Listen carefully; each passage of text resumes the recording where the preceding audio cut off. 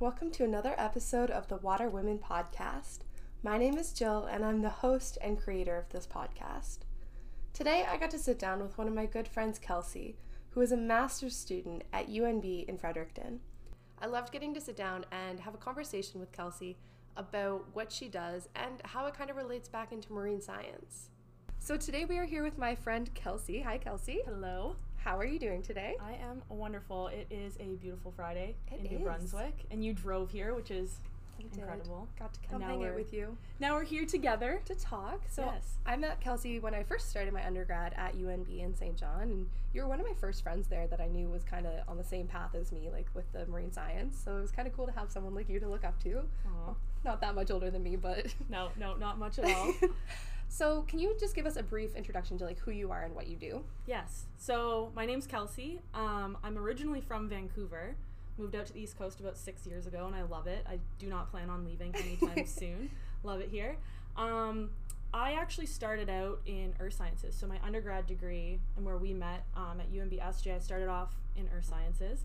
Came to UNB Fredericton, finished earth sciences, predominantly in rocks and hard rock geology. And then I kind of took a huge right turn in my honors thesis and started working in ocean and atmospheric sciences. Now I'm doing my master's, and I'm doing it on ocean currents and paleoceanography in the Arctic. That is so cool. And we've talked earlier about this, but like you don't think of rocks when you first think of ocean sciences. They're not the first thing that pops into your head. Usually you're thinking of like biology, of like animals and Yeah. all that. So rocks is kind of a cool way to take that. Yeah, it's definitely, I mean, if you talk to people in geology, they obviously, when they think of the ocean, usually first think of like mid-Atlantic ridge and stuff like that. But yeah, most people in the general public think of like whales and sharks and fish and that kind of side of it. But yeah, your side of it. My side. Your side of it. But there's a whole nother world in terms of looking at it through a geologic kind of lens and looking at sediment and sediment cores and that kind of stuff, which is where I come in. So how did you find that? How did you decide that that's kind of the route you wanted to take? Like where did that come from? Like what got you started in it? So it's actually kind of, well, it's an interesting story. So I, like I said, was predominantly in hard rock geology. So that's more like volcanoes and, you know, mining and that kind of stuff. And then we had a new professor start, Dr. Audrey Limoges, who's now my supervisor for my master's. So she started, and I took one of her classes. It was paleontology. And then she also offered like historic geology. Through the lens of like historic geology was more so environmental and climate change like through time. And I absolutely loved it. And then I was thinking about honors projects, and I was kind of going back and forth about what I wanted to do. And I think a lot of people probably struggle with this, but I had too many interests. Like I diverted in so many different pathways of what I liked, and I kind of had to focus on what I was really passionate about. And I really think that ocean and climate science is really important. And so I approached her about a project, and she of course had a project looking at high Arctic ecosystems and oceanic regimes. And so I did my honors project with her, looking at an area called the North Water Polynya, which is an area of open water conditions where you'd expect to see sea ice. So because of these open water conditions, you have high primary production, and it sustains like a really wealthy and diverse food web. So there's lots of narwhals and belugas and stuff that live in the area, and the surrounding communities rely on this open water. So I thought that was super cool because it's pulling from multiple disciplines. You're looking at geology, you're looking at biology, you're looking at historical data, and it's all kind of wrapped into one. Yeah, that's so I so thought cool. that was super cool. So I did that as my honors. And what was funny is the project actually was a master's project. Oh. And so she was like, you can do this for your honors and we'll see how it goes kind of thing. And then I loved it, and I was like, I'd like to continue this Yeah. into my master's. So now I'm working on the same area for my master's. Here you are. Yeah. That is so cool. Yeah. So I've really grown a love for the Arctic and climate change as a whole. I can imagine. But completely different than what my undergrad was in. Yeah, Yeah. really. Yeah. Wow, big change. Mhm. That hard right. Yeah. There's a very small kind of bridge, I guess, when you're looking at sediment cores and analyzing sediment, but predominantly what I do doesn't really look at geology at all. Interesting. Earth sciences, yes, but Not geology. not geology. It's Yeah. funny. Geology was one of my least favorite classes. I only took it because it was either that or physics, and I knew I would not do well in physics. And that's such a like shame to me because that's the reality for most first years, and I've TA'd many first year earth science courses, and everyone's like, yeah, we're here because we didn't want to take physics. And my goal was to try and motivate people to actually love rocks. And I think it turned into people kind of like maybe making fun of me a little bit for my absolute love for minerals and rocks. But I think it also hopefully inspired a few people to kind of pursue that pathway. That makes me very sad. Well, I think it was your least favorite. I think if I had taken it later on in my degree, I would have actually had like a love for it or like respect for it. But like in your first year, you're like, no, I'm here to do one thing and one thing only, and then it's not this. Yeah. And earth sciences as a whole, there's just so much. It's the study of the earth. Like earth sciences is everything. So that's atmospheric sciences, that's ocean sciences, that's, you know, you could really group biology into it, but we don't really tackle too much of that. Okay. It's like paleontology, stuff like that. And then you have your geology. Yes. And depending on what school you go on, you can focus on certain things more. And UNB happens to focus a lot on kind of hard rock, but now with Dr. Audrey Limoges, we're kind of steering it in a new direction, which is cool. That is so cool. Yeah. So as a young girl, when you were growing up, was this kind of what you pictured for yourself, or what did you want to be when you grew up? Yeah. It's so funny listening to the other podcasts, just listening to the diversity in answers to this question, because some people are like, I knew right when I was 5 years old that I was going to look at whales for the rest of my life, or I was going to look at sharks or whatever. And I started off, as many young girls do, wanting to be a dolphin trainer. It's where we all started. Yeah. I think it was Flipper. Yep. Flipper. That's what got me. Yeah. Flipper was that movie where everybody watched it and you were like, I want to be with these creatures all the time. The scene where the hammerhead's coming to get him, I always had to leave the room because I was too scared, because I loved the shark, but I didn't want anything to get hurt, and like, that's what got me into it too. Yeah, well, we are definitely the same on that level. I love it. So I started off like really loving dolphins and like really loving like the ocean in general. And then I started university, and biology personally, it's funny now because I'm more biological on that side. I just didn't really enjoy biology, and I was loving geology. I was loving rocks. I was loving them. And it's so funny like saying that, because people think I'm super weird when I say that, and it becomes a big like point of jokes in many aspects of my life. But I started off loving geology, and I went through and I really had a passion for it. And then, you know, I switched back. Yeah, you just that hard right again. Yeah, just switched back. But like, it's funny because now if I were to tell my younger self, it's like, don't worry, it's going to be a very, it's like very snaky road of going back and forth and around and looping, and it's not like one from point A to point B. It's going to be a very kind of circular. But it all comes back around. But it all comes full circle. So I'm not a dolphin trainer, but I do work with ocean sciences, and I still have that appreciation and love. But yeah, originally very much wanted to be a dolphin trainer. I love that. Yeah. I absolutely love that. That's so funny. Like, dolphins, rocks, biological sciences. Yeah. And I feel like a lot of people maybe do have that problem where, like, if you are in sciences, I can only speak to that really, is you have this passion for so many different things. Like, I'm sure you have it too, where like, although you love whales, there's so many other things that you probably find super interesting and super relevant, and sometimes areas where you really there needs to be a lot of research done. So trying to pick one thing can be impossible. I love this, but I love this, but I also love this, and this is so cool too. And it's so many cool options that you're not gonna make the wrong decision. Yeah. But it's just like, are you gonna make the right one? And you will see that as you go forward too. You'll be like, even like now in masters, it's like you start one project, you find something really cool, and you're like, I want to continue with this, but you have to like redirect your brain that you have to finish the thing that you started. But I think that's a good place to be. Yeah. Like, being curious and wanting to constantly be exploring, like, that's what we need in science. And that's what we need in people who are in academia, is constantly like pushing those boundaries, and those boundaries being pushed because of curiosity. Absolutely. So I think that's I keep telling myself that is the way to be. So I'm constantly driven by curiosity, which is the best way to be. Yeah, exactly. I love that.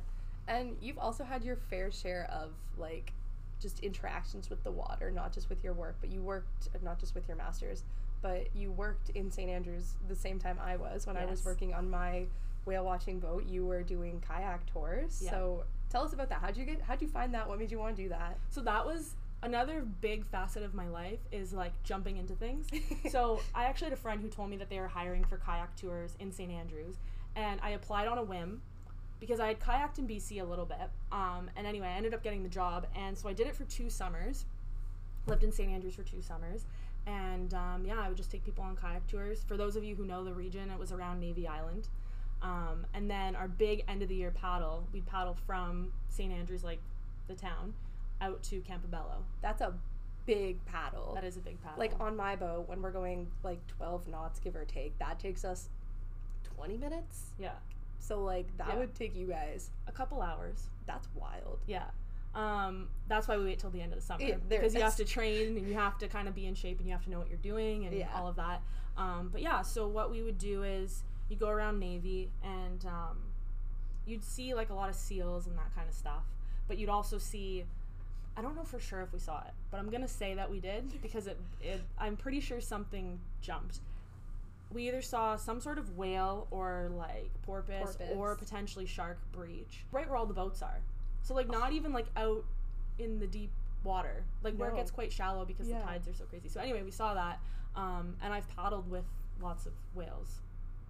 That would be an unreal experience because it's so cool just seeing them on the boat, and like I've been on a pretty small Zodiac, but like a kayak, like there's not much between you and the water there. So. And they're very thin kayaks because they're sea kayaks, right? Yeah. So you want to be as light, agile as you possibly can be.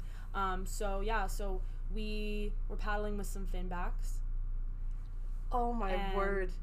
Like finbacks are the second largest animal in the entire world. So like I don't think anything could make you feel more insignificant than that. Like there's something quite, because here's the thing too, when you do these paddles, you're looking at the weather and you're trying to, if there's winds, you can still go because your kayak can stay stable and all of that. But you try and plan, especially when you're on the open water in the Bay of Fundy, you're trying to plan for the best conditions possible. So in our case, it was sunset.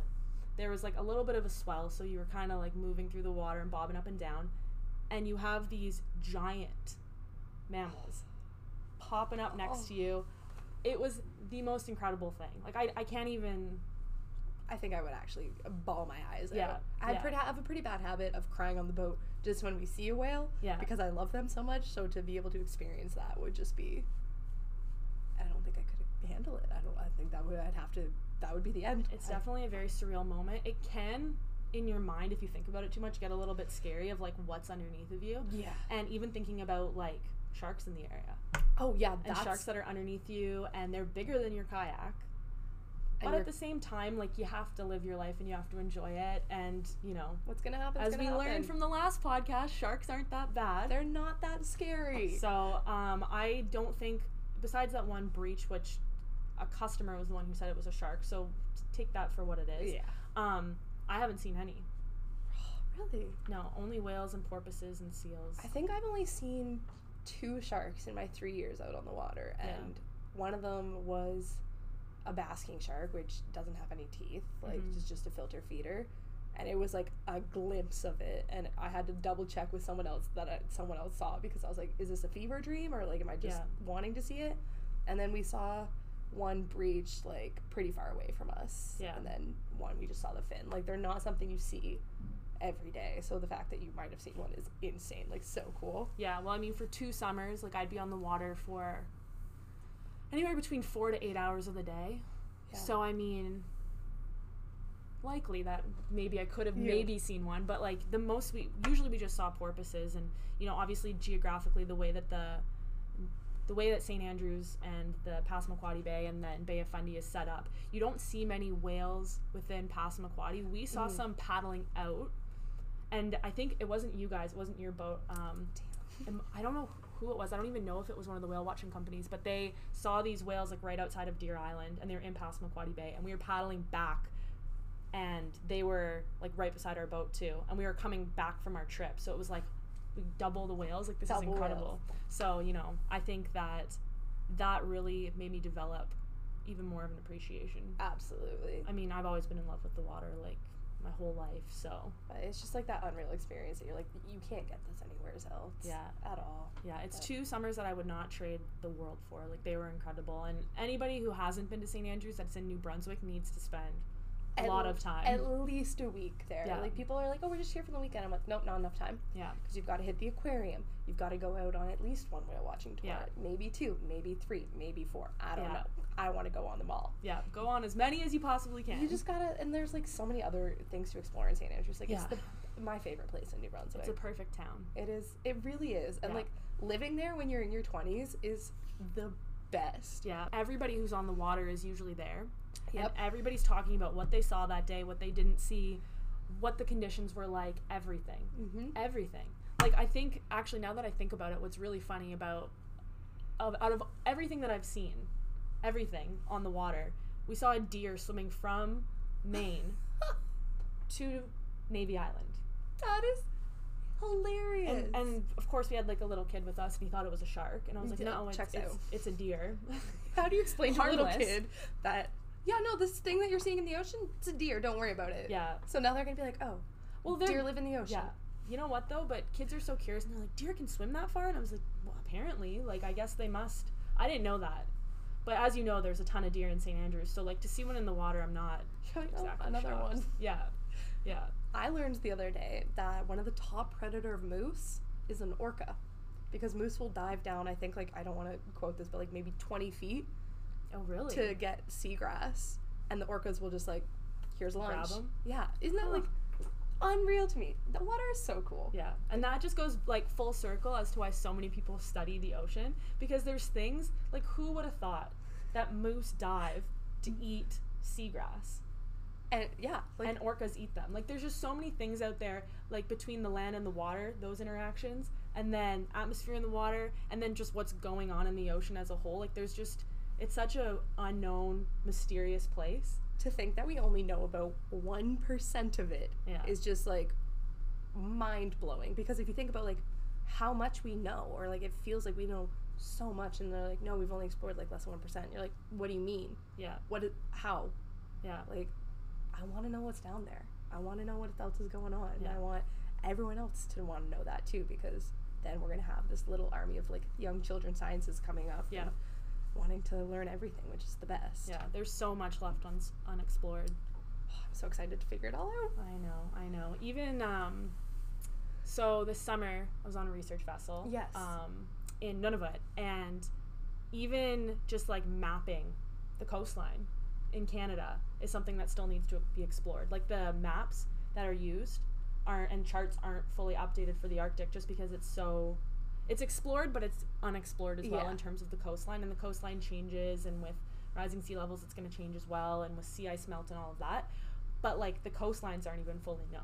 Just to put into perspective, like, how little is really known. So you're telling me when I, like, look at a map of Canada, all those little islands up there and that could be kind of wrong?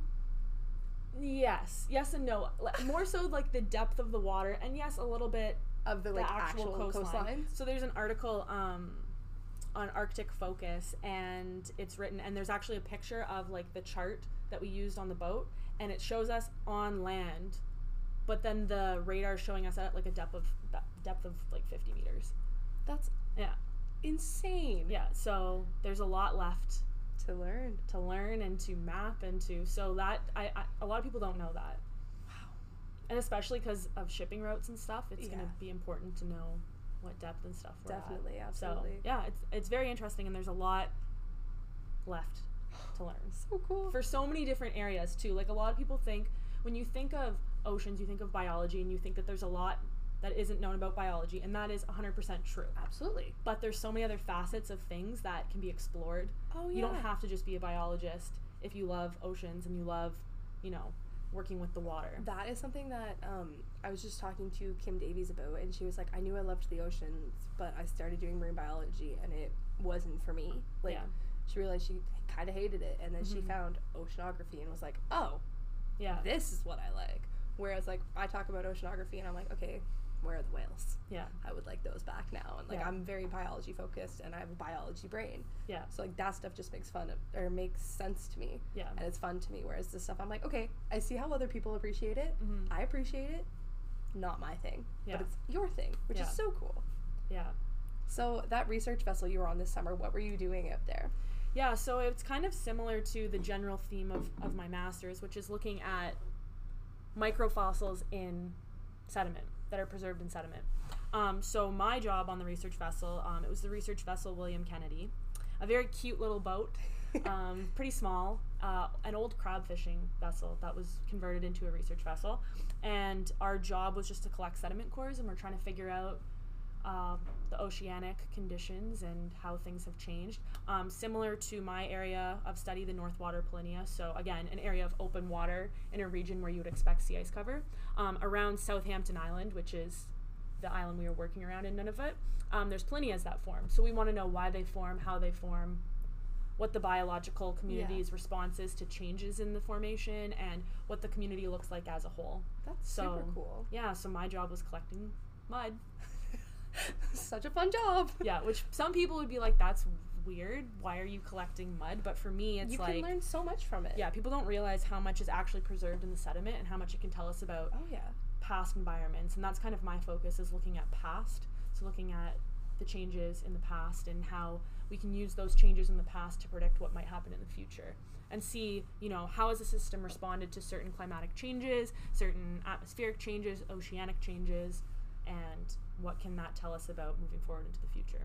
So when you're out there and you're collecting those sediment samples, how do you do it? Because it's deep water, obviously, you're not just scooping down. So how do you do it? You'd be surprised. Oh. So you're not scooping down, but you are scooping to an extent. So it really depends on your terrain and what you're looking at and how much knowledge you have about what is at the bottom of the ocean. So first, usually what you do is you take basically a little, it kind of grabs sediment, and it just grabs a little bit. And you first deploy that, we call it a ponar. And basically what it does is it grabs basically a handful of sediment. Okay. And so you start with that, because sometimes there is no sediment. It's just straight rock. Good. So you start with that, and we would call that a surface sample.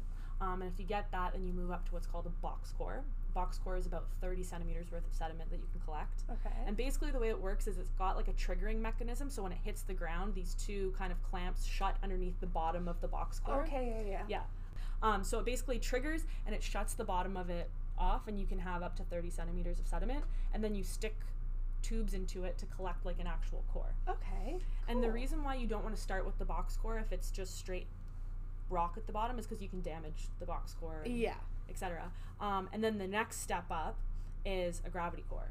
Okay. And so we used a gravity core. It has weights on it, and as the name suggests, the gravity is what helps drive it into the sediment. So when you know you have a significant amount of sediment, like your box core comes up with a lot, you will deploy the gravity core. And essentially the weights that are on it drive it into the sediment, and then you pull it back up, and you have tubes inside that contain your sediment core. Cool. And keep it preserved in chronological order, it doesn't screw up Shift it up, doesn't the orders. Shake it up and move it. Cool. Yeah. So we used all three, because some areas you can only get a couple centimeters of sediment, and then some areas you can get actual gravity cores, core lengths worth of sediment. So cool. We collected. This trip was the first circumnavigation around Southampton Island, so we were successfully able to go around the entire island, which is super exciting. That's really interesting. Yeah, so I was on the second leg, so I didn't go around the whole island, but I went around a part of it. The problem with working in the Arctic, first of all, is sea ice. So our vessel isn't an icebreaker, so sea ice, you have to navigate around it, or else it's going to damage your vessel. Yeah. So we got lucky in the terms of the amount of sea ice that was present around Southampton. And then also just the weather. Yeah. You can have really bad weather, you can have really bad storms, you can have rough waters. We had very rough waters at some point. And that can attribute to how much samples you collect, and if you can actually make it around the island and that kind of stuff. So so we made it around the whole island. We collected samples around the island. There were different groups working on different things. On a research vessel, time is money, so you're trying to collect as much as you can in a very short amount of time for many different projects. Yeah. So more than just sediment collection was going on. We were deploying phytoplankton nets, zooplankton nets. We had a team of divers that was looking at the kelp communities.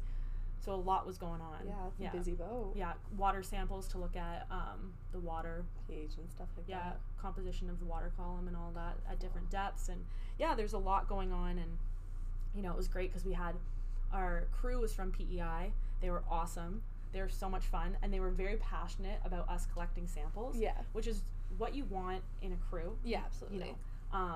And then everybody on the boat, we had such a great rapport. Everybody was amazing. We had so much fun together. Because it's important to have fun as well, right? Yeah, you're not just there to do work. You're there to learn and I don't want to say make friends, but of course, you need make friends. You need to have a good relationship with the people you're working with. Yeah. It's just going to make your work smoother. Yeah, that's exactly it. Is like everybody was willing to help everybody out. Everybody was there and ready just in case someone needed something or whatever, and everybody was very passionate about everybody getting their data collected and getting their samples collected and helping each other out, and on top of it, like having a good rapport and like interacting with everyone really well. And so like 2 weeks, I was on for 2 weeks, it flew by. Oh, I can imagine. It flew by, and it was so sad leaving, and you know, but it was incredible. And then on top of all of that, what we're also really passionate about in our research group, and you know, the people on our ship, and then on my colleague Josh Evans went on the Amundsen, which went to like northern Greenland, which is where I work, for my master's. We're really passionate and think it's like the utmost importance to work with the local communities, because it's where they live and where they know, first of all, the most, and it's their community. Yeah. So on our boat, we had a guide with us on each leg. So they helped with like sample collection, they helped with navigation and like wildlife watch, so watching out for polar bears, because we saw a lot of polar bears, which we can also talk about. That was so cool. And then we also had community visits. So when we were docked in Coral Harbor and Nauyat, we had the local communities come onto the research vessel. We had the schools come on, and they got to learn about how we collect samples and what we're doing and how we're doing it. So that was really awesome. We got to engage with everybody up there. So cool, because it's really important to like interact with them and include them in this, so they know that it's going to benefit them and isn't something that's going to be like damaging what's around them and stuff like that. Like, exactly. And it's, you know, making sure that they're the ones who've been living there. They've been observing. They know what's going on. We care about their space too, and so it's just working together like anything. It's just working with everybody involved and making sure everybody's a part of the process. So that is great. Yeah, so it was an awesome experience and very humbling to be on the ocean in the middle of very rough waters and just being at the mercy kind of I mean, you're being safe obviously, but being in this powerful body of water. You like, in quotes, have control, but really you don't. It's all the ocean. It just, the first time I ever felt that, I remember being like, oh, this is this is very, a powerful thing. Being in the open ocean is a little bit different than being out just in the Bay of Fundy, which is, I mean, even still, we were around an island, so we were quite close to the island and all of that, and our crew was amazing and very, very diligent about our safety and checking the weather and making sure we were never going to be in a bad storm or anything like that. But you know, at the same time, you really feel it when you're in big swells and you're there like rocking with the boat, the and belly rollers, like the stomach. And it's inevitable that you're gonna get seasick. It's inevitable. So knock on wood, I haven't yet. I haven't gotten seasick ever. I say that, and next time I go on a boat, I'm gonna be yarfing. But I got it bad once, which was not too bad. Like the first bit that we were on, it was like glass. It was the most amazing weather. They've never had weather like it, which was wonderful. But then about halfway through, we had a really bad day. And I have a video of it, and I show people, and they're like, oh my goodness, like, how did you do that? And you have no choice. You're out there, you can't just jump off. You just gotta weather it. Yeah, exactly. But again, it's a humbling experience. The thing is you get more land sick than you do seasick. Yeah. And people don't think about that.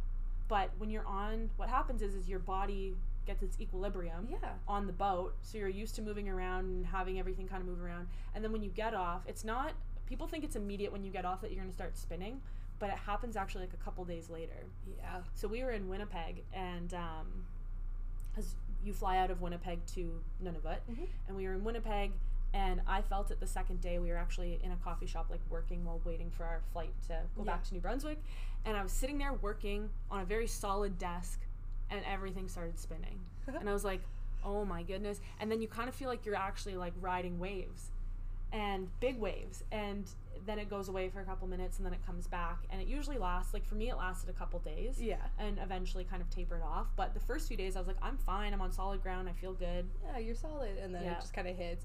Mine was, I always felt it like if we had a rough day out on the water when we were out for like the 12-hour like shift, I'd come back in and I'd go and like I'd be fine walking home and everything, and I'd lay down, and the second I lay down, I'm like, this is a waterbed, I'm moving. Like, it's such a weird feeling to know that you're on solid ground. It's kind of like the spins.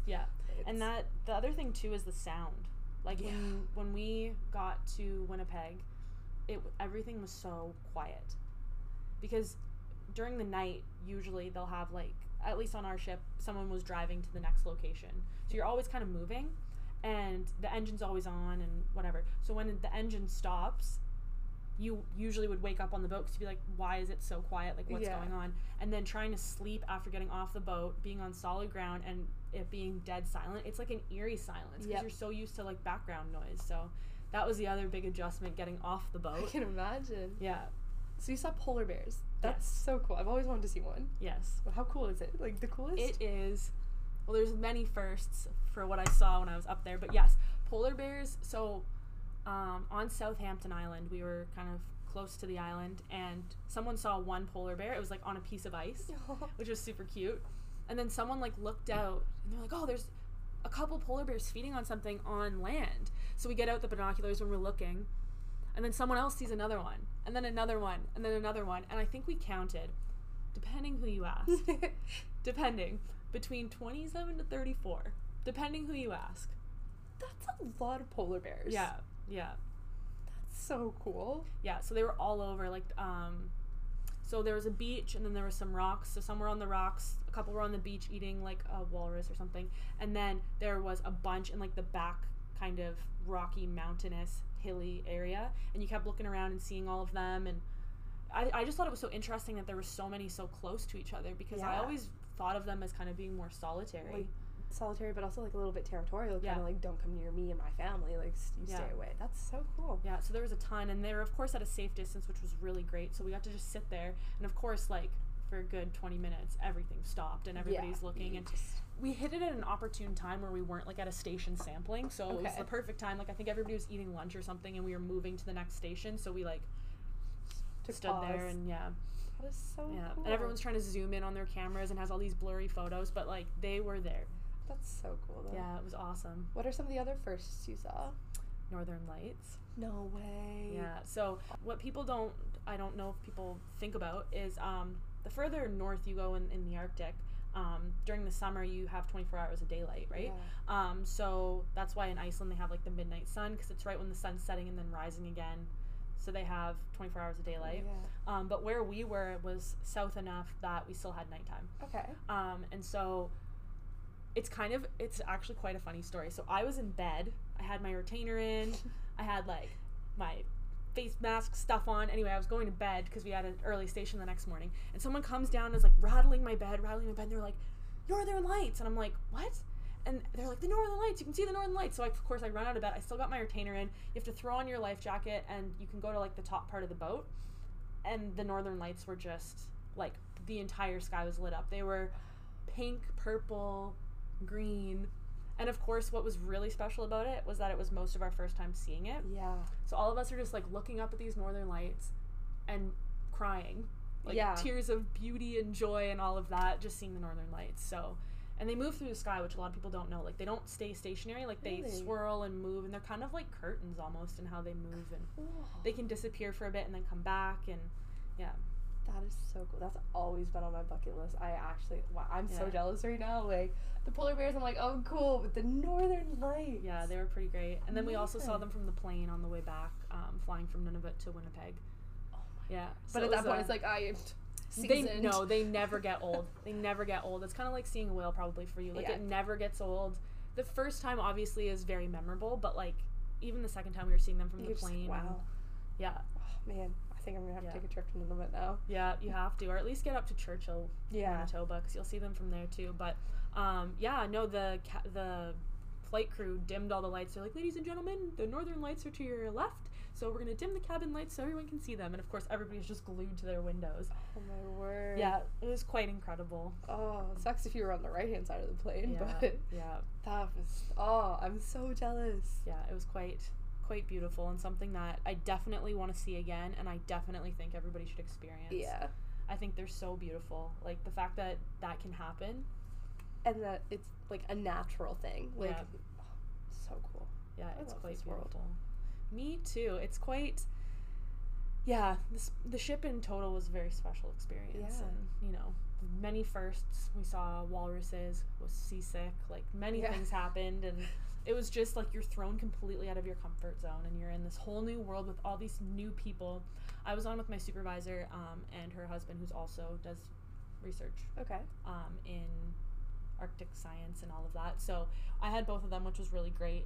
But yeah, it was incredible, and everybody on the boat was awesome, and it was just perfect. I love that. Yeah. I love it all. Yeah, I'm excited to see what's done with the cores we've collected. And Yeah, so how would they go about analyzing that? How would you, I don't know much about analyzing sediment other Yeah. than doing like the shaky transects that you do in marine semester. Yeah, and sieving, I guess. is Yeah, what you're talking sieving. about. Sieving, that's the word. So it depends what you want to do with them. So in terms of what I do, I study microfossils.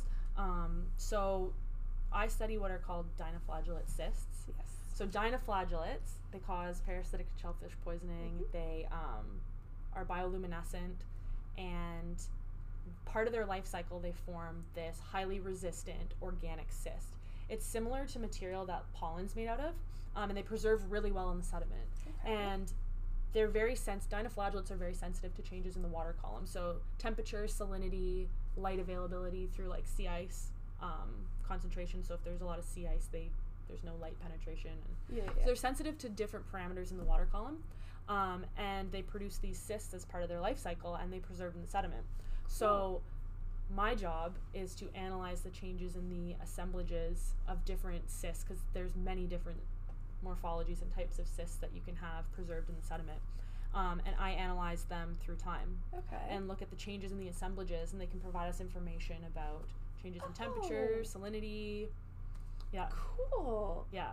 That is so cool. You definitely just saw my face. You definitely just saw Yeah, it click you- on my face. The of, light like, bulb went off, and that you is just realized so how cool it is. cool. And what's awesome is that's not the only. So we call them microfossils, and Yeah. we use them as what's called a proxy. So like, it tells us information about the water, Okay.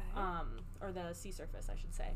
But you can also analyze diatoms. Mm-hmm. You can analyze foraminifera. So there's benthic ones that live on like the sea floor, and then planktonic ones that live in the water column. Yeah. So you can analyze those as well. Coccolithophores, which are another one. And yeah, they get preserved. There's benefits to each one and disadvantages to each one. So we try and use all of them to get as much information and extract as much information as possible. But of course, there's a steep learning curve with being able to identify them taxonomically. To be able to actually analyze them, it takes a long time. The assemblages, I mean, and then preparation and all of that as well. They have to undergo different preparation in order to analyze them. But yeah, so that's kind of where my focus is. I'm looking at dinoflagellate cysts, but in my PhD, I'll probably be looking at some other proxies as well. That is so cool. Yeah. So does it happen? I don't know if this makes the question I'm going to ask make sense. This is just me trying to figure it out. Yeah. So does do the cysts happen at different points in their life based on like what's happening in the water? Is that how you do it? So in general, it's when environmental conditions are unfavorable, and we think it's a response to them. It happens during sexual reproduction, and it's a Okay. way of preserving like genetic diversity. So they can like go into the cyst Yeah. until conditions are favorable Yeah. again? So basically, them Okay. forming a cyst happens within so dinoflagellate Yeah. forms a cyst within like 10 to 20 minutes. Like it's fast. And then it sinks to the cyst will sink to the bottom of the water column. Yeah. And the cell content will be in the cyst. And then if environmental conditions are favorable, it can exist. Yeah. That is mind-blowing. Yeah. That is so cool. Yeah. So that, again, there's many things microscopically that are going on in the water column that can provide us information about past environments. So my job is looking at, as I mentioned, again, Northwater Polynya. It's an area, it's the biggest polynya in the Arctic, so area of open water in a region where Yeah. we see sea ice concentration. And this open water sustains longer periods of primary productivity and et cetera. Yeah. And that works its way up the trophic levels, and it provides refuge for large mammals, and the communities rely on it, and it's a very important ecosystem service. Okay. A lot of people ask, how does a polynya form? Because how do you get these open water conditions Yeah. in an area where it's cold? You would expect sea ice to just form, and that would be that. Yeah. They form from both oceanic and atmospheric parameters. So in the context of the Northwater Polynya, there's an ice bridge that helps block sea ice from flowing into the region. So it keeps sea ice out of the region. And then there's also winds that push newly formed sea ice, because sea ice is forming in the area, away from the open water area. And then there's also upwelling of certain ocean water masses that are relatively warm. Relatively warm, I say. They're still quite cold compared to what we think of as warm. Yes. And those three things keep this area open water conditions. Oh. So then where I come in is, how has the sea surface changed through time? Has there been increased sea ice concentration in the Plinia? Has the water been fresher? Has it been more saline? Has it been warmer? Have the conditions been more open water? And we can tell a lot of that through these proxies, through dinoflagellate cysts. That's so cool that something so small can tell you such big information and such important information. Well, what people don't think about, again, is that diatoms, in the region that we're looking at, diatoms and dinocysts make up, autotrophic dinoflagellates, I should say, make up most of the primary productivity. And that's crazy to think about.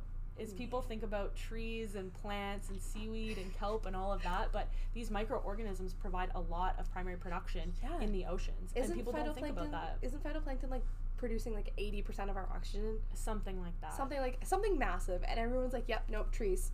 Which like trees do provide, but like phytoplankton, my dudes. So people don't think about that, and they have their spring blooms and etc., and they preserve really well in the sediment, so we can analyze them and they can provide us lots of information about what's going on through time. Yeah, what you do is so cool. It's something that people don't think about, right? Like when you think about ocean sciences, a lot of people think about like physical oceanography, so studying like ocean currents and how they've changed and how they propagate through the water column and all of that, or they think of like the biological systems, and we're kind of at the forefront of like both kind of.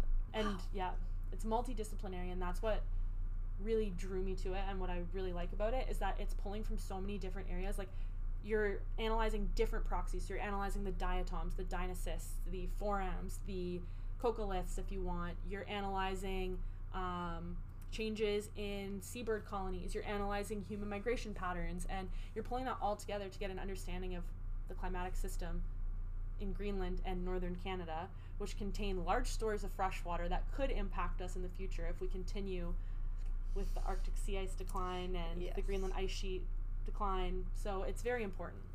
That is I can't even like form words right now because that's so fascinating. Yeah. Wow.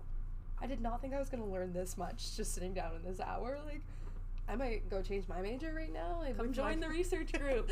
I feel like, though, that's, again, the problem is, like, so many things are interesting and it's so cool and there's so much you can do, but every time I talk to someone for one of these podcasts, like, if it's about sharks, I close my laptop and I'm like, man, maybe I want to research sharks. And then I'm, like, talking to you, man, like, should I do, like, paleoceanography? And, like, it's just gonna, like, I might need to stop this because I just can't pick now. Yeah.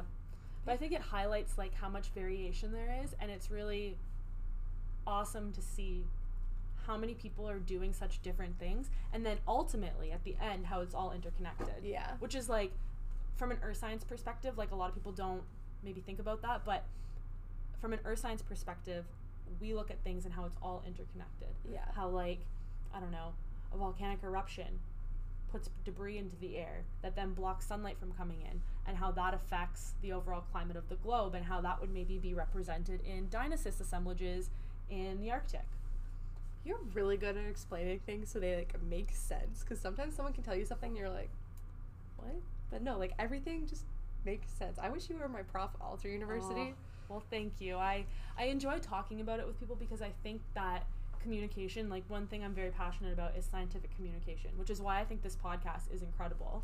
I think shedding light on what people are doing and giving them the platform to talk about it in simpler terms and not, like, bogged down with so much jargon in academia, which can get the best of a lot of scientists. Yep. Because you do have to be very specific about what you're saying. But it's nice to have the platform to be able to explain it to the general public, because the general public should understand it as well.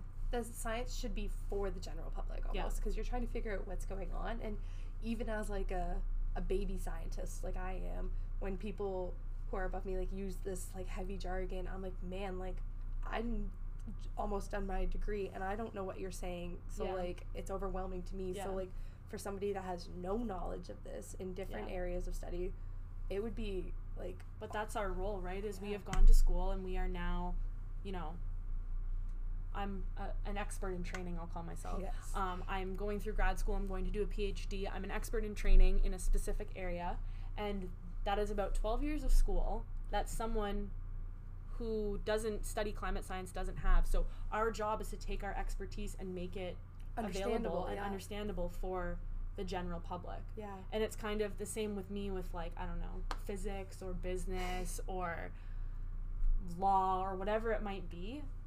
That's what those professionals' jobs is as well, is to communicate it with the public. And I think that right now we're in such a good time for climate science and understanding what it's about. And I'm very much passionate about opening that dialogue, especially between people who potentially, like, don't understand it or maybe don't want to understand it. Yes. I think it's really important to sit down and for people to ask questions. And there's no stupid question. I really firmly believe that. Like, I know it's a cliche and a lot of people say it, but I really am passionate about sitting down with people who are like, I don't think that this is real. Can you explain to me why you've chosen to study it and what makes you think that it is? Yeah. And understanding the scientific method and why the scientific method works. And anyway, I'm very passionate about that as well. I think it's really important and something that everybody should strive to do. That is very important. I'm really glad you have the patience to do it and are willing to. So if you don't believe in climate change, please just contact Kelsey. Yes, please come talk to me and we can address any questions you have, because, you know, I think after now 6 years of school, I didn't realize it had been that long. I've learned a lot of things that, you know, there's a reason why things are done the way that they're done in sciences, and we have a very, like, specific way of analyzing things in the most non-biased way possible. Yeah. So, you know, it works and it gives us a lot of information, and, you know, it's important to understand that. Absolutely. Is there anywhere people can find you or follow along with you on here if you want to share your social media or anything like that? Yeah, so I have Twitter, and it's @KernerKelsey.